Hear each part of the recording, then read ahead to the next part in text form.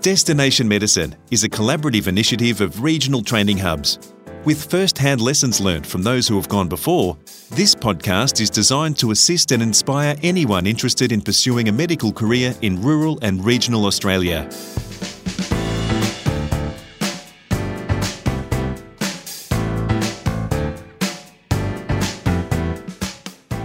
Welcome to Destination Medicine. I'm Nicole Goodman. These days, Dr. Paul Lunny considers himself a jack of all trades, and that's just how he likes it, using the wide skill set he's developed to care for his patients at Dubbo Family Doctors in Dubbo, New South Wales.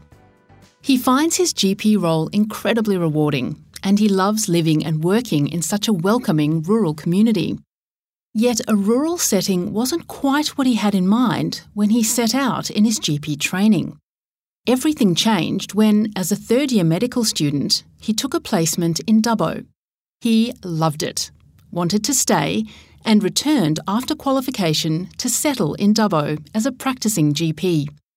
Paul Lunny tells Heather Dawson more about his journey from registered nurse in Sydney to rural doctor in Dubbo. When did Paul first realise that he wanted to study medicine? My original clinical training was as a registered nurse. I studied nursing through the University of Technology, Sydney. When I was working as an RN, along the way I met some very encouraging doctors at St George Hospital who took me under their wing.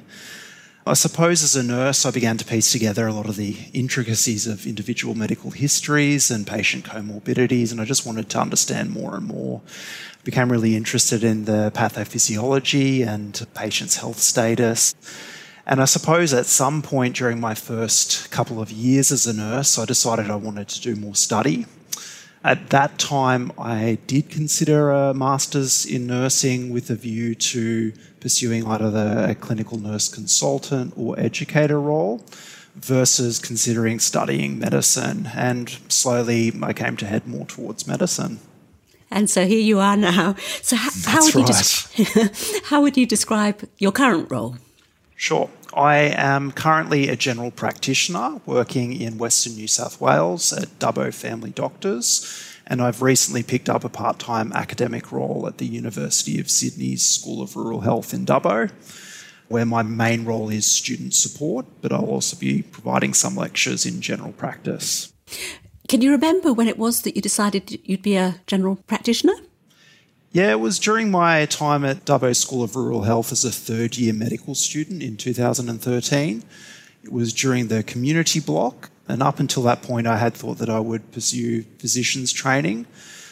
Community block or GP placement really opened my eyes. I loved the variety and diversity of clinical presentations, and I had some really inspiring supervisors who loved their work, loved patient-centred care and were real patient advocates.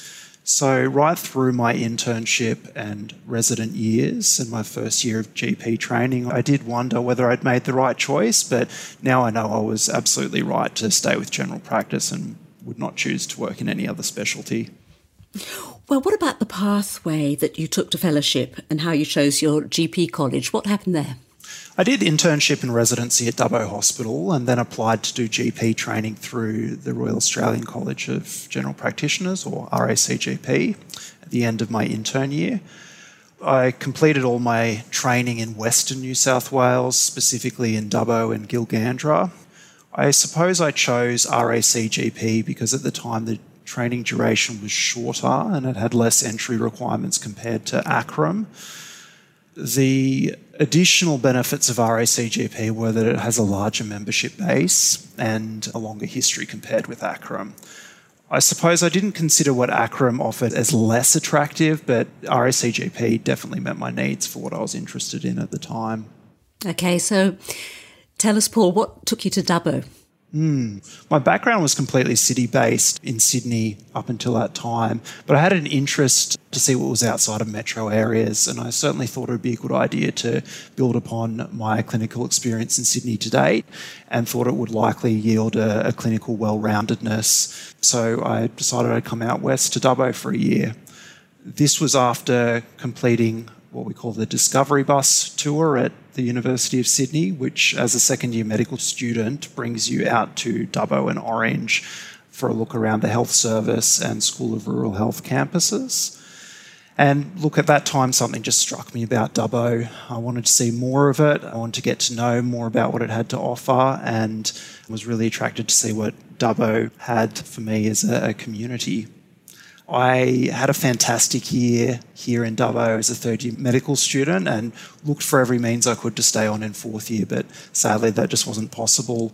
So I decided that I'd certainly come back as a doctor. The reason for that was that I just found Dubbo to be such a welcoming community, both the medical and wider sort of social community networks. There were plenty of lifestyle opportunities out here. And from a professional perspective, the clinical work was very broad and professionally satisfying. I found it as a clinician, I needed a wide skill set of expertise to meet patients' needs. And what I saw as a student, as I said, was enough to make me decide I'd come back. What also probably helped is that my partner came out with me. I was also a medical student at the time, and she was very keen to come back as a junior medical officer to work here in Dubbo. She was primarily allocated to Royal Prince Alfred Hospital for internship, but that's in the same network as Dubbo as training hospitals. And so she actually ended up spending more of her first 2 years here in Dubbo than she did in Sydney. Well, looking back over your training, Paul, is there any piece of advice that you received that's stuck with you? There is one thing that I've never forgotten. So a local GP, Dr. Paul Roth, once said to me that as a medical student, we learn things for two reasons. One is to pass exams and the other is to become a good doctor. And I suppose sometimes these ideals are in unison and in step, and other times they're in direct conflict, and you just need to find the balance there. So what's been your most rewarding role in what you've been doing, and why? I think the role that I currently hold as a general practitioner is the most rewarding, as I'm able to see and make a positive difference in my patients' lives and truly help them. You do have their absolute trust, and they're prepared to put their lives in your hands at times. They'll come to you in what is often a time of crisis for them with a broad range of healthcare needs, and it really is a privilege and responsibility and a challenge at times to look after them. But overall, this is really a rewarding work. Well, challenges and rewards then of general practice? Sure. I mean, I suppose challenges, you never know what's going to come through the door. You really have to be able and ready to adapt at a moment's notice. You often will see people who don't have good access to primary or tertiary care, and you often see late presentations and increased comorbidities because of this. You also see things in a rural and regional setting that you won't see in urban settings. And patients will often not have the capacity or willingness to leave their community and travel long distances to seek care. I suppose the rewards, though, are that you get to practice a really broad scope of medicine because of this. And I suppose I see myself really as a jack of all trades. It's extremely rewarding to help people with a multitude of medical problems. And as I said before, the professional satisfaction you get from doing this is amazing. And it's really humbling to be a part of patients' care. Are there any other areas of medicine that you've sought additional training to add to your everyday practice? Sure. Two areas specifically. I did a diploma in child health, which has really helped me work with children in the primary care setting. Here in Dubbo, there can be a really long wait list to see a specialist paediatrician, and so it really has better prepared me to commence care, refer appropriately, and in fact determine whether or not to refer children at all, and hopefully reduce the requirement for specialist care as appropriate. I also undertook further training through RACGP and the Australasian College of Dermatology, completing a certificate in primary care dermatology. As I do consider dermatology underrepresented in medical student, junior medical officer and registrar training, yet it makes up such a large proportion of general practice presentations, about 20% in total. So it also improved my skills and confidence in managing dermatology presentations while planning to meet the immediate needs of my patients and once again avoid unnecessary referral. Again, there's a long waiting list for dermatologists in Dubbo, so I saw this as an asset for both myself and patients. What kinds of personality traits do you think are advantageous to working in general practice, Paul? I think primarily to be approachable and down to earth, someone patients can talk to about anything, as they have to share really personal information at times. So just being caring and comprehensive in your approach and passionate about listening and the care you render is really important. Any advice you'd give to a junior medical officer considering a career as a GP? If general practice is your interest, go for it. If you love all facets of medicine, love cradle-to-grave medicine, then go for it. I would strongly encourage all junior medical officers to experience general practice early in their career. If they haven't as a student or their experience was limited, seek out opportunities now. An interest in preventative health, keeping people well, reducing the need for hospitalisation, as well as having an interest in managing complex comorbidities are all really good reasons to go into general practice. I do strongly recommend, though, if a JMO is not sure what they want to do or general practice is not their first choice, then don't just choose GP as a fallback. Instead, explore your options. Consider at the end of residency applying for a senior RMO year or a non-accredited training year, just to get a flavour for what's out there. Give yourself time and the opportunity to find what your passion is and pursue it. And for medical students, what advice would you give to them? Something less along the lines of clinical or career type things. I'd just say you really do need to look after yourself. Career and job is important, but each person needs to look after their own self-care too. They need to maintain a social circle, invest time in family and friends, and keep an eye on the bigger picture.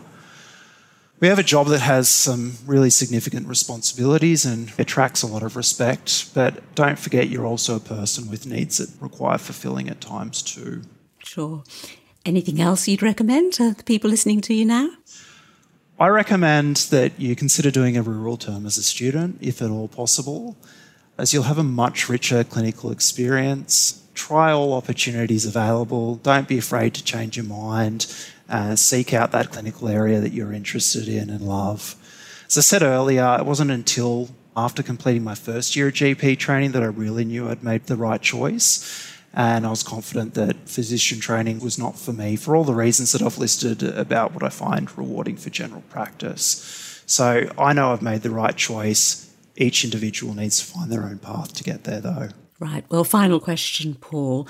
It's often said that mentors are really helpful people to see you through medicine. Do you have a mentor or have you had one? I've had a couple of mentors. As a medical student, I was involved in doing some research with Professor Rupert Leong, a gastroenterologist at Concord Hospital, and I loved it. He was really inspirational, encouraging, and even now I refer patients to him at times and just have this ongoing connection. You really never lose that. Dr. Paul Roth, a GP out here in Dubbo, was a mentor to me as a student and GP trainee, and he's now a really valued peer and colleague for myself who I still turn to at times for professional advice. Everyone needs some guidance and support at times, and look, I was really fortunate to have that available to me when it was needed. So don't be afraid to reach out. Absolutely. Dr. Paul Lunny from Dubbo Family Doctors in New South Wales. This is Destination Medicine. Thanks for listening. Regional training hubs are supported by funding from the Australian Government under the Rural Health Multidisciplinary Training Program.